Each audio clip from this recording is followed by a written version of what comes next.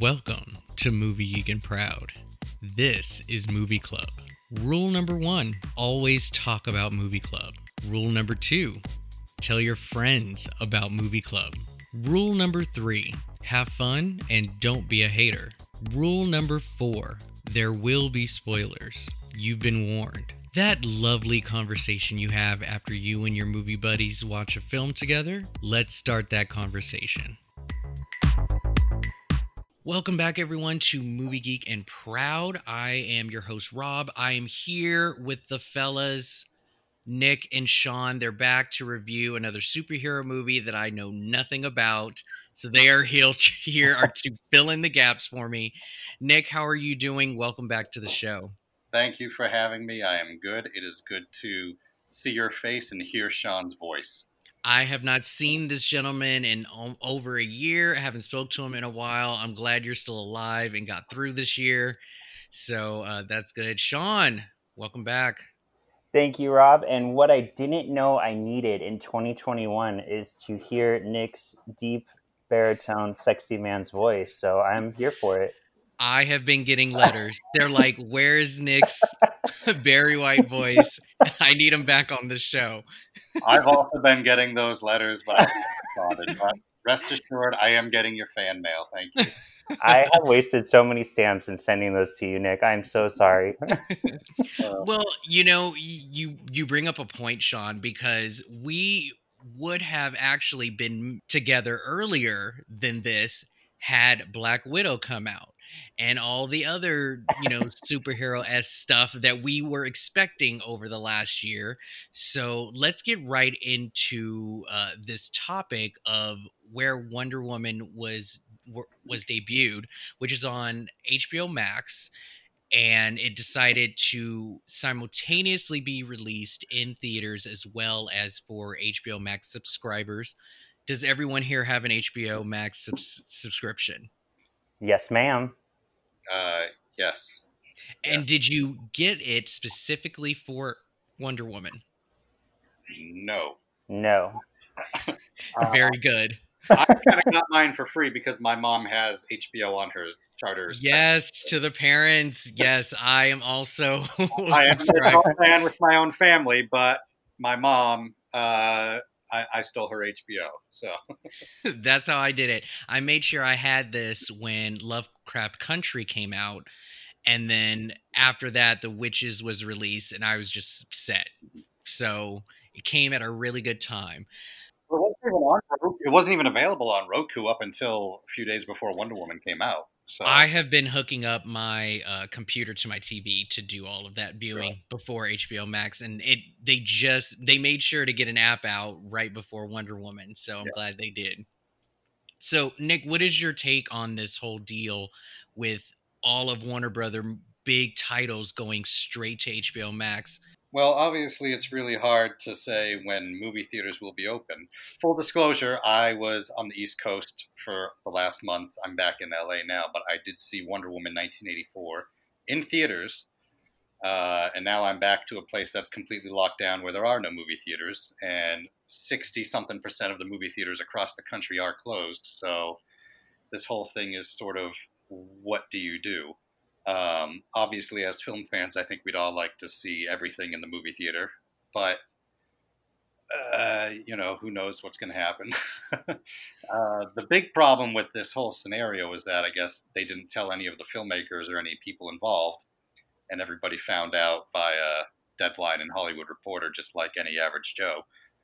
So nobody knew that their movies were going to be streaming and simultaneously in whatever open theaters were available across the country. Oh, wow. So do you think that these directors would have, a different say on this and demand that it be on hold or just release in theaters and go for broke? I mean, that's a good question. I know they did a lot of in-depth stuff everybody has come out and basically said this is a horrible idea. So now everybody obviously works hard on these movies, and someone like Denis Villeneuve doing Dune wants that on the biggest screen possible. No matter how good your TV is, and I have a very good TV and sound system and all that stuff, but damn it, I want to see Dune on an IMAX screen, But the longer these movies sit on shelves, and some of these movies have been sitting on shelves for quite a while, they incur interest, right? I mean, these films, like these studios don't just have liquid cash that they're pouring into these. You know, there's backers that you have to pay back. There's sub companies and production companies that have to get their money back. And even though there's a pandemic, it's not like everyone's just putting a hold on it. You know, the same way that landlords aren't putting a hold on rent, whether your business is open or not. You know, or if you're working or not. So these films are incurring interest, and they have to try to get back what they can as soon as possible. I guess you could still try to hold off for a few more months, maybe put all of your big tent poles as you usually would starting in May and later throughout the year. And I guess it's okay for Tom and Jerry to be released in February and on HBO Max because that wasn't going to be $1 billion movie. So it's a difficult thing. You know, I hope this doesn't become the norm. I know for the average person that's not really a huge movie buff, this doesn't seem like a big deal, but there's no way to make $1 billion off of HBO Max. You know what I mean? Like Dune might make $1 billion, might make $800 million. It might flop, who knows? But it's not going to be as profitable as it would have been under normal circumstances, and that goes for a lot of these bigger films. Some of the smaller films, you might be okay, but no matter what, this isn't the cure-all for the situation. So I think we'll continue to see how it goes. And Warner Brothers has said that this is currently only for 2021, but we'll see. Because, I mean, if it does work for them, when's the last time you saw exhibition change temporarily, succeed, and then go back to the way things were? You know what I mean? So we'll see. But I'll watch Tom and Jerry on HBO Max. Unless theaters are open. If theaters open back in LA, I will use my A-list. You're going. And I'll go down to the AMC Burbank and I'll watch Tom and Jerry. So why not? Sean, what's your take on this decision to put all of these big titles? And we're expecting a lot of good ones in 2021. Oh yeah, I'm really excited for it, and I was just talking to Chris about this. Like, of course, I'd rather see Black Widow, on a big screen. But at this point, it kind of feels like Thanos snapped and like the world stopped for all of us. And I think if more companies, I mean, I don't know how hard it would be with movie studios and deals and everything. But for example, if AMC was like, hey, Sean, we're going to keep charging your $24 a month for A-List, and you're going to have access to movies we're still putting out in theaters like Black Widow, I would still pay for that service to watch it at home, since like Nick said, I don't even have an option to go to a theater. Like when New Mutants came out, just as an example, it's X-Men. I'm an X-Men fan. I drove to San Diego to see New Mutants because that was the closest theater to me that was open. Like, that's the kind of movie person I am. So I will be there for however you want to show me movies. But these companies need to get smart while we're in lockdown for how can you still charge me and it be a value to both of us and stay in business? Because like AMC is hurting, so they need to get smart quick to do something to bring that cash in. I've gone to see a couple of drive-in films. I've been lucky enough to be able to do that. So New Mutants was actually one of them, and I'm glad that I got to see that and not pay for the price of it that is on Amazon. And that is the big disadvantage with this decision, is the fact that if I didn't have HBO Max, and if there's anyone out there who is individually paying for each movie that they like to see, these films are being paid for by one person, whereas big families, I'm sure, are going to love this idea where they can have millions of people in their home and pay a dividend of said cost of a monthly membership or an individual movie. I don't have the cash to be paying $19 for a film every time something gets released. And as far as a subscription goes, it'd be nice to be able to go back to our pay-per-view days and be like, who wants to come over and watch, quote unquote, the fight, and just have people view this and get a little bit of that money back. And so, an AMC app showing these films would be great. I don't know how that would work with businesses who also own like HBO Max with Warner Brothers. Do they want to share any of that type of profit with a third party, movie theater company, So I wish it was that easy to just be like, hey, theaters, make an app and we'll put movies in your, but that's the only thing that sucks, is that I'm paying for everything solo while others get to pay for stuff like together. I've went to the movie theater since the pandemic 5 times now. So 4 times I drove down to Orange County to go see. Basically, like as soon as it opened up, I drove down because I was like, it's only going to stay open for 3 days. Yeah. So I went and saw Bill and Ted, which I had also just purchased off of Amazon like a week prior to that. But I was like, this movie was made for me. I want to support it, and I own the Blu-ray, so I'm the guy that spent like $100 on Bill and Ted Face the Music. I also drove down to Orange County to go see New Mutants, Tenet, and then I did a 30th anniversary Fandango screening of the original Ninja Turtles, the 1991. And then, of course, when I was in Massachusetts, I saw Wonder Woman. And when I was there, and I'm not trying to like get so into it, but when I was there, I felt so much safer than I have been when I've had to go to like the grocery store or Target or you name it. So I don't know, because like gyms are open for the most part. And alleys and things like that. So I don't understand restaurants. I mean, not out here now, but other parts of the country. I mean, you can't implement the no eating rule at a movie theater because that's how the theaters actually make their profits. But if it's you're doing like a matinee and it's still like 40-50% capacity, I feel like you could safely be far enough away where if it's your own risk. But I feel ready for movie theaters to open up. I don't think it's going to be the huge health hazard that everyone's suspecting it might be.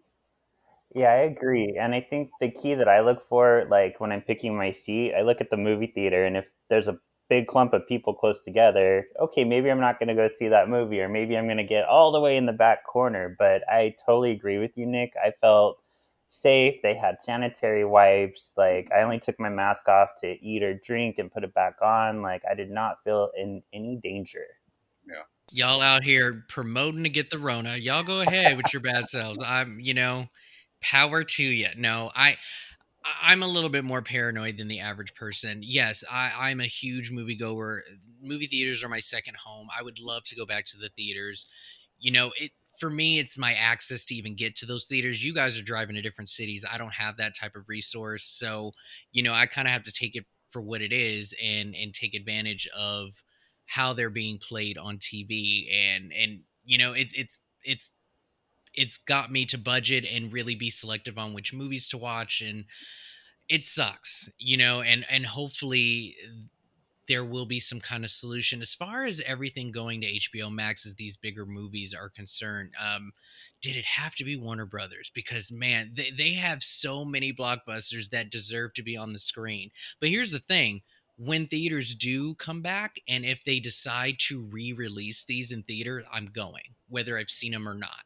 So hopefully there are fans out there that will understand that the movie theaters need to be supported, and that even if you have seen a title, if you can spare the bucks, go out and see it again, or pay for somebody and donate and have them see it in theaters because you already have. Do something to make sure that movie theaters do not go away, because I don't want this to be the new normal at all. All right, Rob, but when movie theaters open up again and you're like, Nick, I need a ride at Tom and Jerry.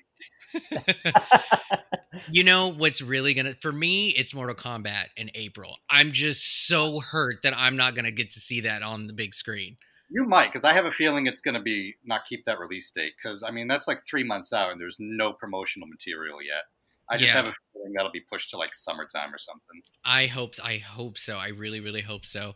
Well, we'll do another episode on to solve this crisis, but right now we have to get to our movie.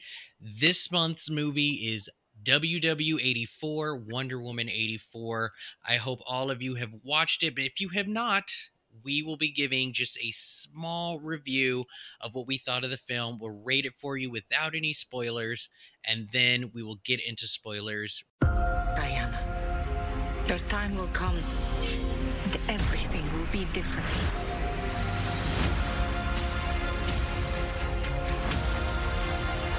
One day, when you're ready, you'll become a legend. Wonder Woman 1984. All right, Sean, let me know, what did you think of Wonder Woman 84? So overall, Rob, I would say I enjoyed it. It very much to me felt like a comic book story that would come out in the 80s, like in the way that Wonder Woman was kind of like discreet. Like people don't even know if she exists or not, kind of like comics used to be. And it had the humor of an 80s ish movie. I'd say I didn't like it as much as the first one. And I think in 2 words, I'd sum it up as kind of a happy mess because I enjoy it, but it's all over the place. That's fair. That's fair. And what would you rate this? I already watched it twice. Like I'd be happy watching it again because it looks so cool, and like I think it is a fun movie. So I'd probably say about a 3.5. Okay. All right, Nick, what did you think of Wonder I'm Woman? assuming that's out of 5, right? That Yeah, is out of out of 5. 5. Yeah, I just want to know what we're rating. I didn't know if it was like 3.5 out of 20. Just trying to get on the same scale. My 2 words to sum it up probably be based off of my affection for the first one, which I really enjoyed. I would say monumentally disappointed. Aw. And just briefly, why? Yeah, you can say why without spoilers. Personally enjoyed about that first film was slowly taken away from me every 15 minutes that this movie was on. Hmm. Oh, that's so bad. Okay, and so what would you rate this? I'll say a 2 out of 5. I feel like I'm being generous. No, that is totally fair. I don't hate it. I'm just saying I'm very disappointed in comparison to what I thought I was getting, or hell, I'll even say it, deserved to get based off of my expectations to the prior film. Gotcha. And well, for me, I actually didn't understand the huge amount of instant hate that this movie got. I didn't think it was as bad as everyone thought it was. I still enjoyed watching it. However, the movie was too long, Yes. just way too long. I do have some major problems with it, and I actually gave it a 3.5, but I rewatched it because that is part of my criteria. And I'm sorry to say that this movie was so difficult to watch again. I could barely get through it, and again, the length of it was a huge thing. The other also thing that stood out to me that I think that they kind of missed the mark is that you have a movie set in the 80s, and there was not one 80s song throughout the whole movie. Where was the soundtrack? You could have had your Ragnarok and your Guardians of the Galaxy of DC in this movie, and you totally just dismissed that entire aspect of an 80s This film. made X-Men Apocalypse look like Stranger Things in comparison to how Right. Wow. Right. I mean, the Or the wardrobe and gore. everything was cool, but like they really missed the mark on that. So it really sucks. And so because I had such a hard time watching it again, the score went down. I'm bringing it down to a 2.5. But I have a question for you two. Do you tell somebody to just skip this movie? Or can you still recommend it to people? Because that's one of the biggest things that I can't figure out is how do you just tell somebody, yeah, just skip this one? I mean, it is a prequel. It doesn't necessarily connect. I doubt we'll hear about this in future films. Do you tell people to just skip it or just say, watch it? Why not? I always recommend people just watch it because, like, for example, my friend Mary's older. She hated it. She's like, I think Pedro Pascal is a terrible actor. I don't know why people like him. She's like, I didn't like the story. And so I would never have guessed that she would dislike it that much. Whereas, myself and my household, we all thought it was good. Like I said, it was good. It wasn't great. But like you never know how somebody's gonna feel, and you never know. Maybe some of these characters will show up in future DC movies. Okay. Yeah, I always say if you're interested, see it on your own because you never know. I mean, certain movies hit people certain ways. I mean, I have Surf Ninjas on DVD and I'll rewatch that. So would I recommend it? No, but if you were like, should I see Surf Ninjas? I'd let you borrow it. Yeah, so I mean, I didn't completely just remove the point for recommendation. I always tell people, look, you saw the first one, you might as well just continue on this thread and just watch the second one, right? This movie was a huge decline from the amazing first one, and that is what's most disheartening about this sequel. There you have it, folks. You have heard our instant review. Take what you will. At this very point, we will now be talking about the movie with spoilers. So if you haven't seen it, watch it and then come back and listen to the rest of the episode. Now we can tear this movie apart. No, I'm kidding.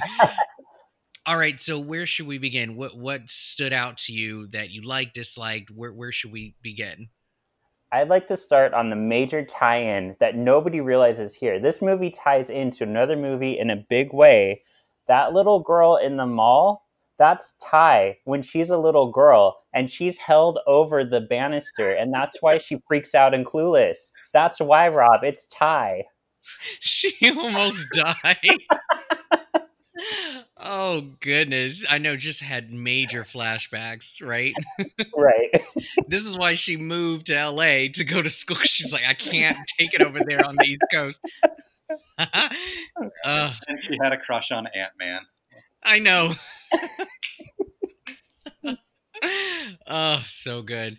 The biggest thing that stood out to me, or that I was mostly interested in, is the villains, of course. For me, I didn't know who Max Lord was going to be just from trailers. They didn't show much, and I enjoyed that. I'm glad we didn't get any kind of like full-on description of this movie as far as plot.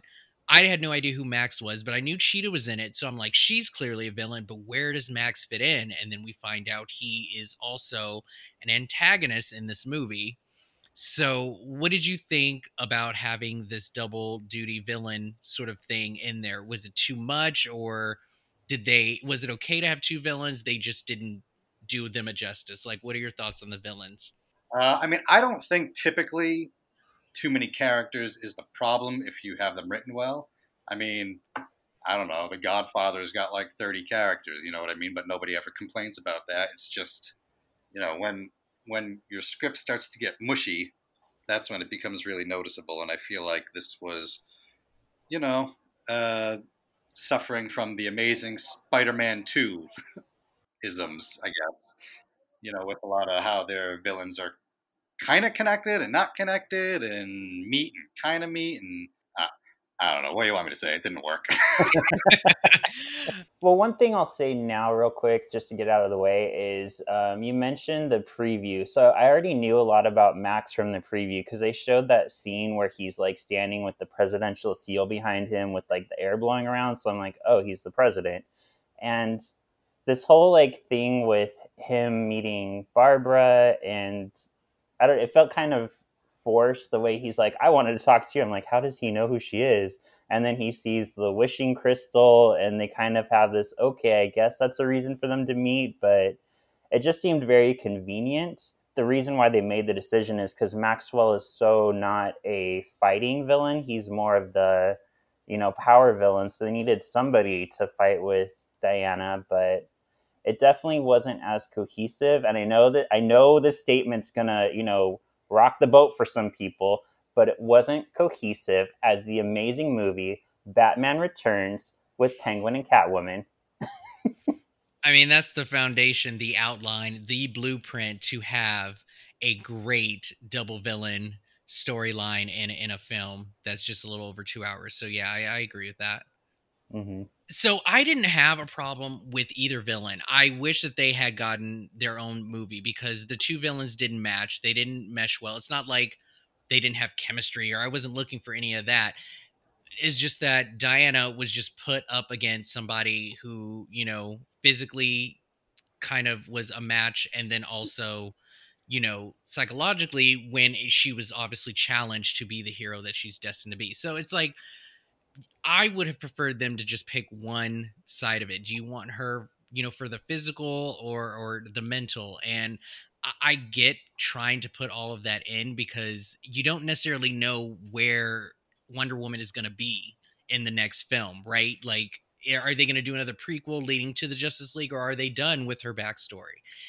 So I didn't have a problem with either. I actually enjoy Pedro Pascal's acting. I think he's an okay actor. I found him to be interesting and entertaining. Was he funny or anything? No, I don't think so. He had that cheesy 80s charisma that I think he got locked down. And I had very low expectations for Wig to pull off anything other than being sweet, adorable, and funny. I haven't really seen any of her sort of drama and darker films, so this performance was a complete surprise to me, and I thought she held on well, considering. Right. I've seen her in Skeleton Twins with Bill Hader, and I think she's pretty great in that. And I actually was hoping for something a little bit more like that. And the vibe I got from her was like Uma Thurman in Batman and Robin before she becomes Poison Ivy, or like Jamie Foxx as Electro before, when he's. I mean, it even kind of opens the same. Like he's dropping the blueprints, and she's dropping her suitcase, and it's got that goofy Hans Zimmer score. I don't right. I don't know if it was because that it was said in the 80s that they decided to go back to this horrible trope about geeks and low self-esteem people and just the look and everything. It just made no sense to put it in a movie in 2020. Just that, first of all, glasses are cool. They are in.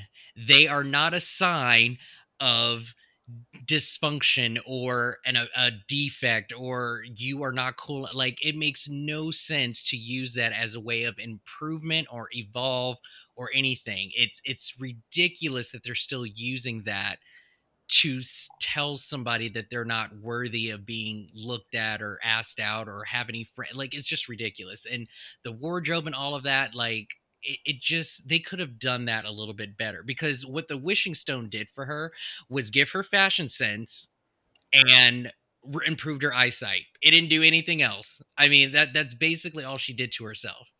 Mm-hmm. Well, even with the Barbara Minerva Cheetah character, well, pre-Cheetah, I mean, there's nothing to indicate, even if she got everything she wished for, why would she be villainous? You know what I mean?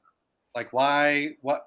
Her motivations never seemed strong enough for her to be able to fight anybody, let alone Wonder Woman. You know what I mean? Like, I mean, yeah, you don't want to give up your wish, but oh well, are you evil now? I guess so.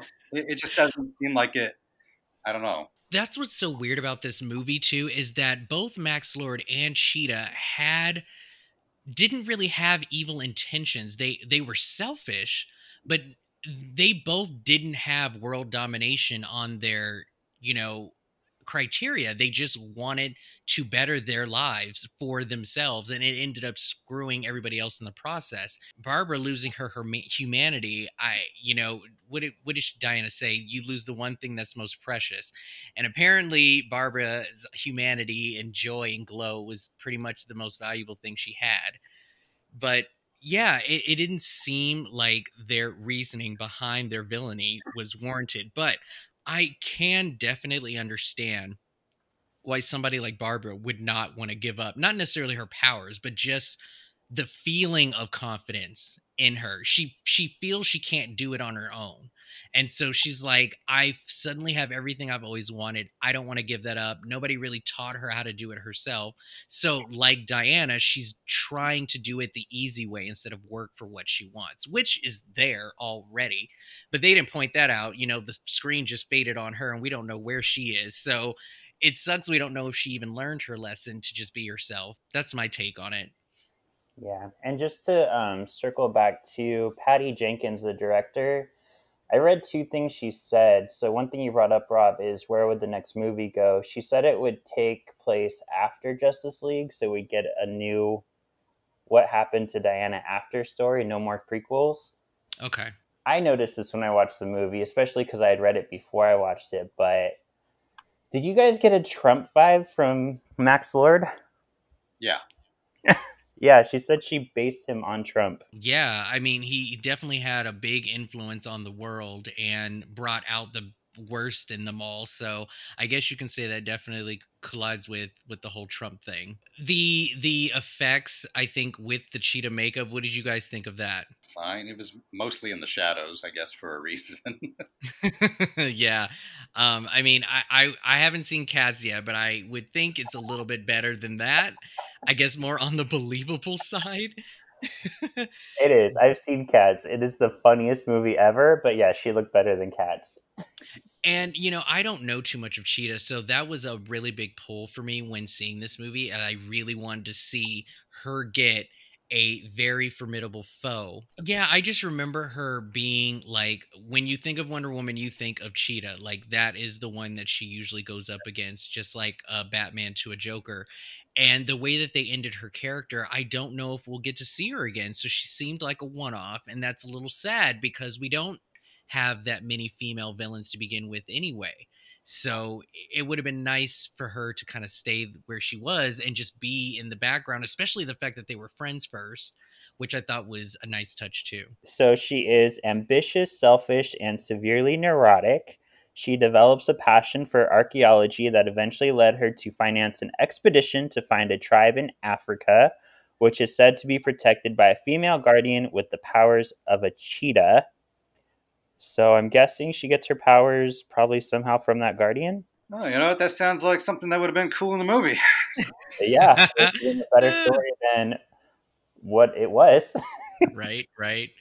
Okay, then we have sort of the lack of action scenes. I didn't feel that this movie got enough action in it, especially in a 2.5 hour film. And compared to the first one, of course, there was more reason to have action sequences. But I feel that that was one thing that was missing. Did you guys think there were enough scenes for the action? Did it live up? I mean, action was fine. What I glaringly noticed the first time was there's about an hour and 10 minutes in between the first and second time you see her as Wonder Woman. When they're in the Middle East on the road and she's going after the trucks. I mean, that's like an hour, 5 hour, 10 minute difference in the film. So I think that whole entire like scene where they actually traveled there to do all of that could have been like taken out. I didn't see the point in any of that at all, except to, kind of show more of what Max Lord can do and what he was trying to do with his powers. But all of that didn't make any sense to me at all. Sean, did you like the amount of action that was in it? I thought there could have been more, and just like you said, like for me, that whole beginning scene with Diana as a little girl, that really didn't do anything to lend to the story. Like they really quickly mention Asturia, but nothing else really happens there. And you're right, they have a lot of travel scenes that just kind of give us more just talking with Max. Now, wasn't the whole truth thing like you can't just not cheat, but just do it the easy way, and not cut corners? Like you have to do everything sort of truthfully in order to say that you actually won instead of crossing the finish line. I mean, that's kind of what I got from it. They did that whole, but I was telling a friend this, and you guys can let me know if you didn't get this vibe, but I think a fan favorite of the first one was the island and the warriors and the women that were on there, and that beautiful story of how cohesive they were together, and Robin Wright and all of that. And so I think Jenkins wanted to at least be like, we know you guys love this island and the women there. Let's give you a little bit of that before we get into our story. So that's my take as to why that was in there. But one thing I'll say about that whole thing is I've watched enough MTV's The Challenge to know if you do not hit every check mark, I don't care how early you cross that finish line, if all those check marks aren't marked, you're not winning. And she forgot one of the check marks, right? Because she skips it, her flag wasn't down, she didn't hit all of the blue marks, the checkpoints. And so it's like, when you forget one, you got to go back, and they didn't do that, so I wouldn't have had her win anyway. You know what, Rob? Good point. I'm taking my score down to 1.5. Wow.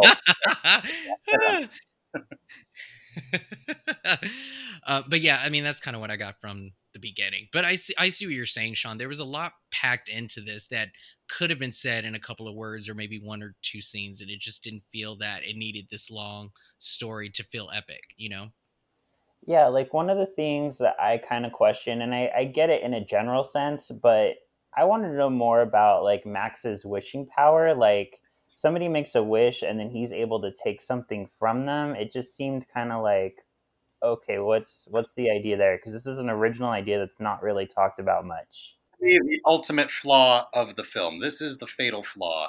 Is the whole wishing stone, the whole him becoming the genie in a bottle unto himself and things like that.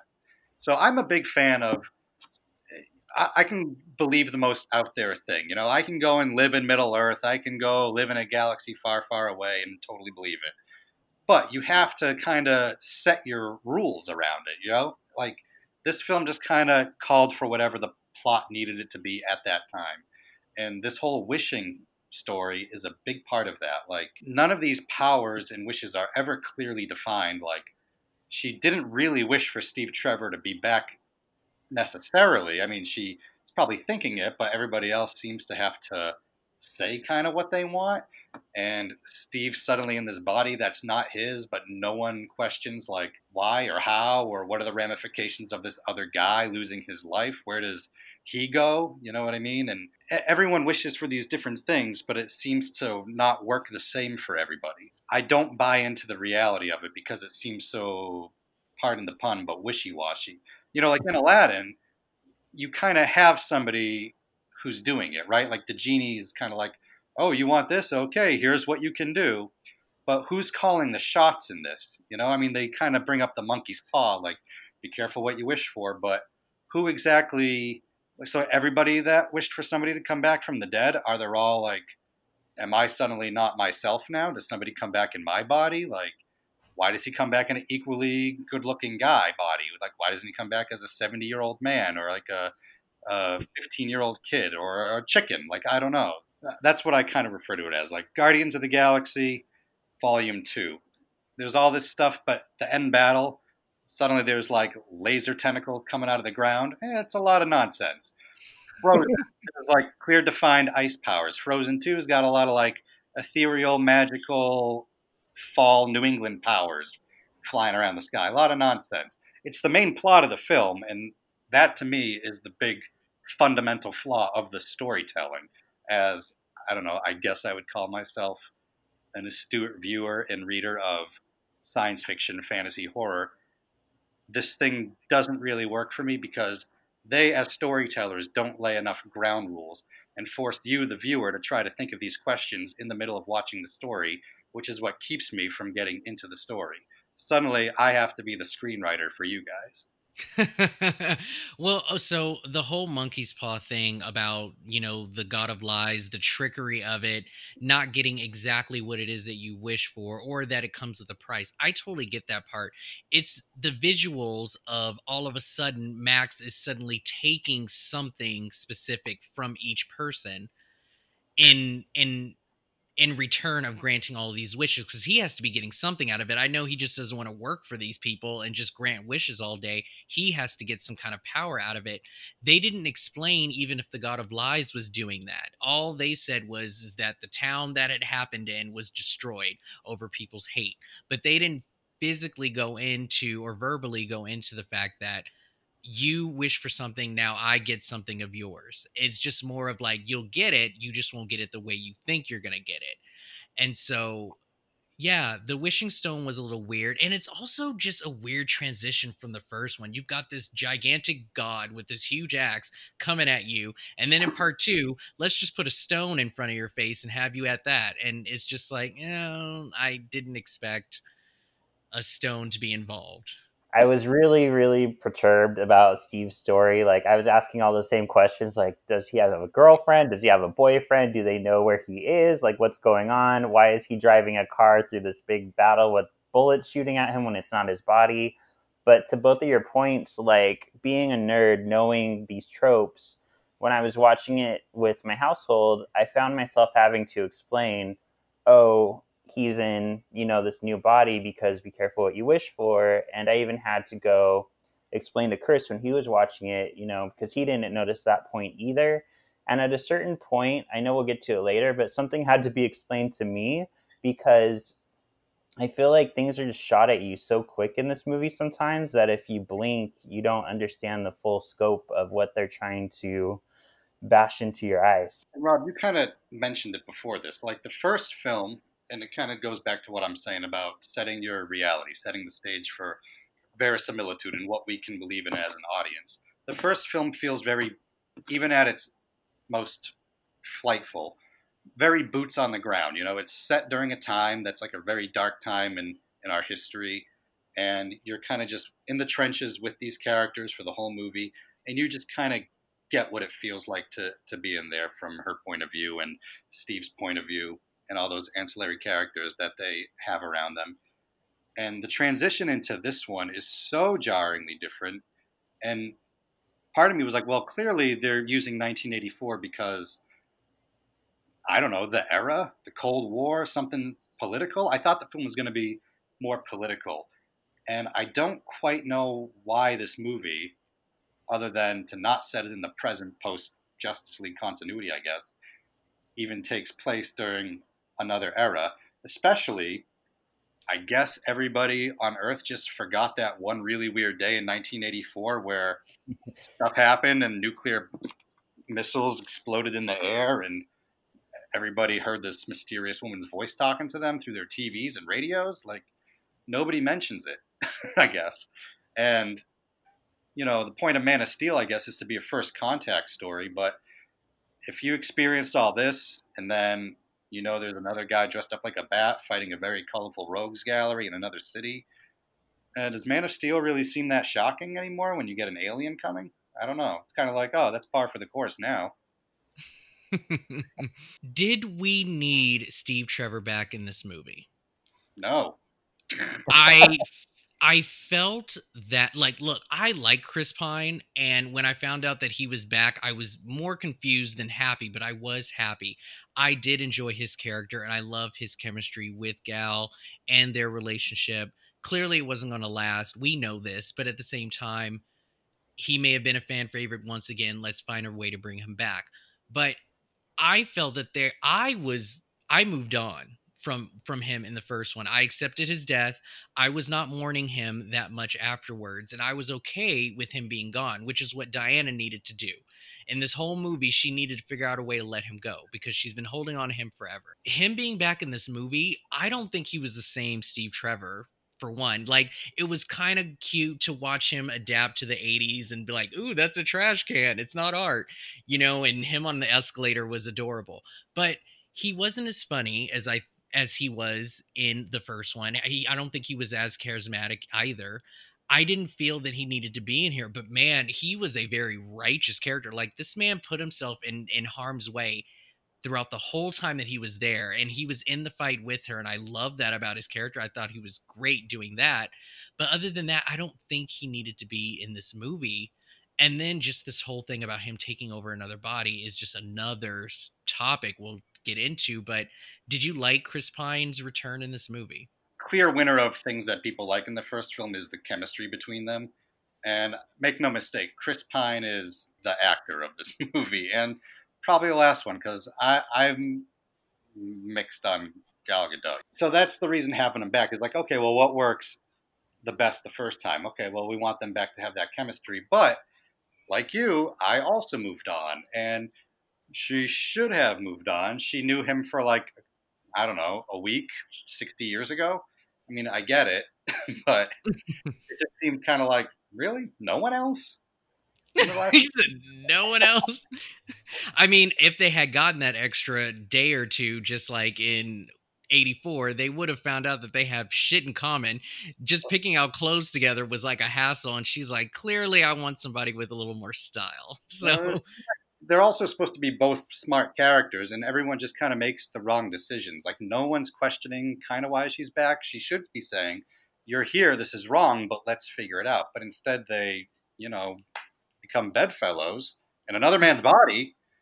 I mean, who knows if he's married or has a family or something and just involuntarily cheated on somebody, but whatever. Yeah, I'd say I'm probably a little mixed, just like both of you, just because I understand she needs to have someone to partner with, to like vocalize the story with, and they are cute together.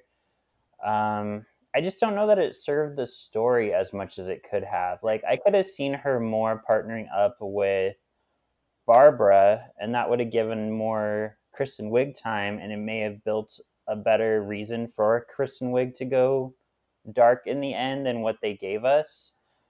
So I don't know. I guess one of the best scenes to me in the movie is when she has to like relinquish her wish and say goodbye to Steve, and she jumps into the air and basically like rides the lightning. Like, that was a really powerful moment to me. So we wouldn't have had that without Steve, but I don't know if it was worth having Steve just to have that. I'm not gonna lie. I really, that scene got me a little bit. Just her line of "I'll never love again." It's the cheesiest thing, but I seriously felt like Diana meant it when she said it. That at Yeah. that moment, she did not want to lose this man for anyone. She was like, "If there's another way, we will find another way," and I believed her. And I love that Steve was so accepting of his death and like, I've got to go. I don't belong here. And of course he's going to take advantage of the one day that he gets to be with her. But he knew that he was going to eventually go. And this was her way of just saying goodbye. Maybe she didn't get that type of closure in the first one, but I felt that scene. I will give the movie that.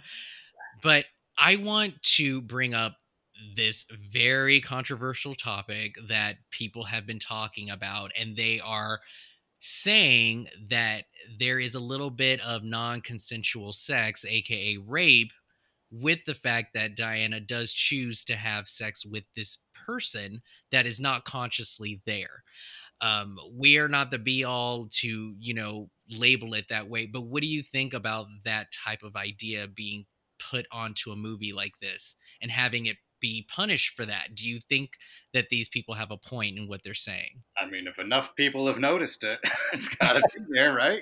I mean, but I don't. I mean, I don't want to just flat out say she raped this man, but Oh no. I mean, there is a lot of problematic things that go on with this, but any sort of female driven film or anything with a lead, you're going to look for ways to dismiss the Me Too thing and anything that women have tried to build up and make a point of throughout all misogynistic like movies.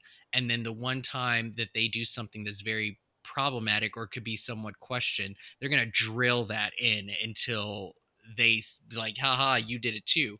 But I don't know, Sean, do you think there's a level of truth to this, or is it reaching? What do you think about this idea of them two like getting together?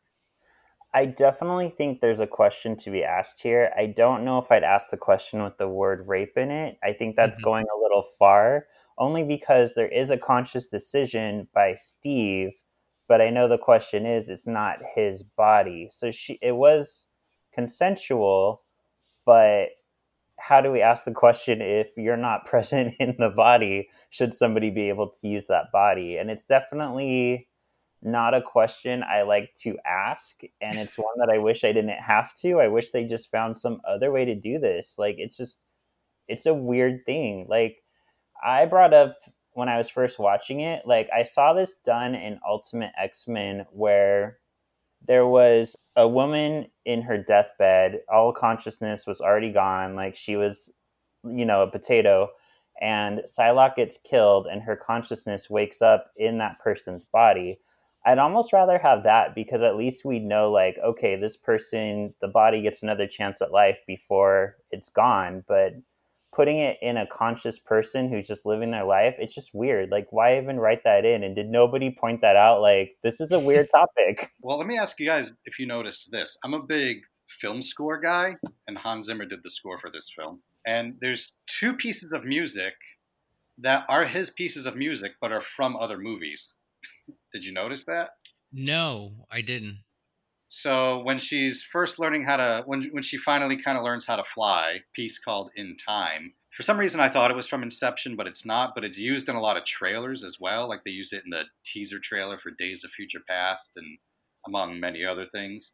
And I was like, oh, that's jarring if you know this music. And I was like, Mhm. why wouldn't you just write an original piece? But I guess he's really in love with his own work from somewhere else. The other one, which was I guess makes more sense because it's from the same franchise, but just feels so. Wait a minute, but that's for this movie. Is when she's got Maxwell Lord tied around the rope and stuff and talking to everybody. That's the opening theme from Batman versus Superman. Oh, I had a friend tell me that exact same thing, and I only saw BVS once, so I wouldn't have picked up on that.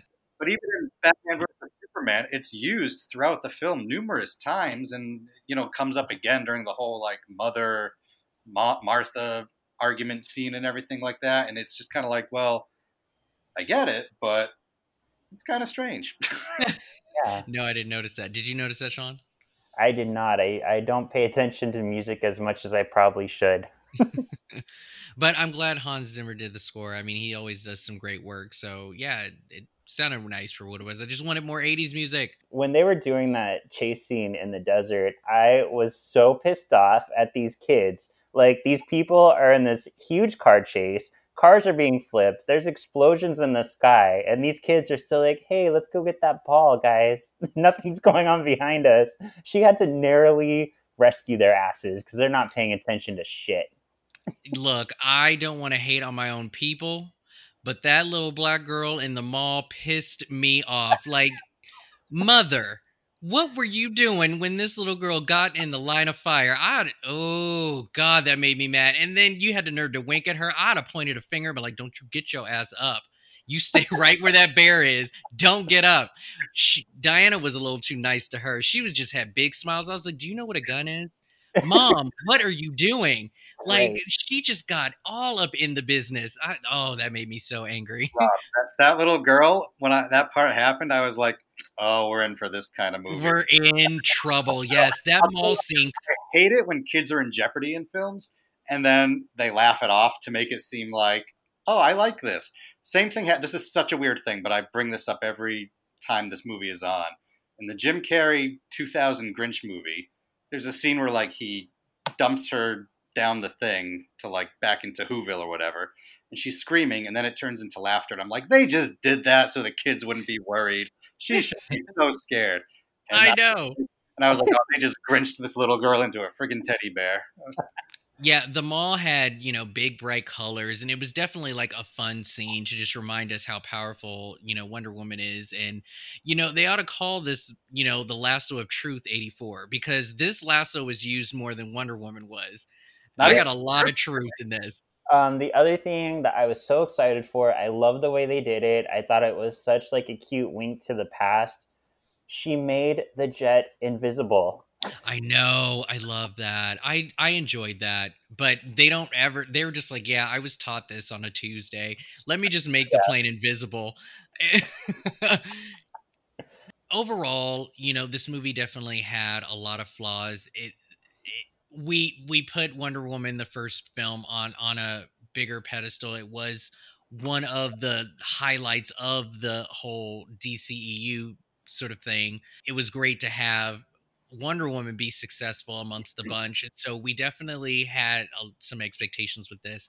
And unfortunately, it failed. And I don't think that Patty Jenkins should be completely punished and removed from the Star Wars movie she's got going on, or even removed from this third film that's going to be planned. I'm happy that she is doing it, because regardless if a movie is bad or not, I feel her passion for this character, and I think she gives a shit. I really do. And I don't wish her any, loss in her career just because of this one thing. And let's not pretend that some of the other DC films do not have their flaws. And those directors are still out there making the biggest films out there. So, Well, look, Patty Jenkins is a terrific filmmaker, and she swung for the fences, and it was just one of the times where you kind of missed. I mean, that happens to a lot of filmmakers, and I'm still looking forward and hoping that she does Wonder Woman 3. I'm still looking forward to her Star Wars film. So I am a Patty Jenkins fan, and I am rooting for her. And I think she's smart enough to take the criticisms and be like, okay, what went wrong? What can we do? Maybe somebody got in her ear and was like, why don't you try something really different, or just try something really bold and outside of your wheelhouse. I mean, she's been vocal in the past about, in the first one, all the stuff that like WB didn't want that no man's land scene, and that's the scene from the film. So, she's smart enough to bounce back from all this. Patty Jenkins will not be working at the gas station or anything. I will also say this: the after credit scene with Linda Carter, I should have known better that was Asteria. I should have known that Asteria would be her eventually. Like, I was still completely shocked. I don't know if you guys noticed this, but the mom goes up to her to be like, I want to thank you. And then she turns around for the reveal. Did anyone catch that her turn was a lot like her Wonder Woman spin. She didn't just casually turn around. Like, she did a 180, I'm gonna do a half spin on you. I mean, I assume that was the whole point. Why she did it. Yeah. That's the scene, Rob, that I was like, who's she? Like, I knew it was Linda Carter, obviously, but I was like, who's she? And then somebody had to explain to me, oh, that's Asteria, that bitch they've been talking about, those two scenes in this movie. I was like, oh, okay, I'm with you. I am super glad that she is alive, too, because I can't wait for her to find out what Gal did to her armor. I'm like, bitch, how dare you ruin my armor like this? You had it for 5 minutes and you couldn't take care of it. All right, well, we're gonna close this review up. Nick, thank you for coming back to do this with us. I'm so glad you were able to join us on this conversation. Hope to see you again soon on here. Buster's Afterlife is coming out this year again, so you guys do that. I got you. Sean, you are amazing as always. Thank you for bringing your DC knowledge, quote unquote, to the show. Thank you, Rob. And don't forget, listeners, this week on Once Upon a Cult, we've got Ryan Hunter with us talking about Jediism, a group that follows the rules of the Jedi. And next week on Marvelous Galaxy of Disney, we have KGZ talking Disney sequels. Which ones are worth watching? All right, well, I'm going to leave you with this. Life is good, but it could be better. Stop it, Rob. Stop it. Also, there are no such thing as guilty pleasures. You fuck those haters and you be proud of your taste in film. This is Movie Geek and Proud.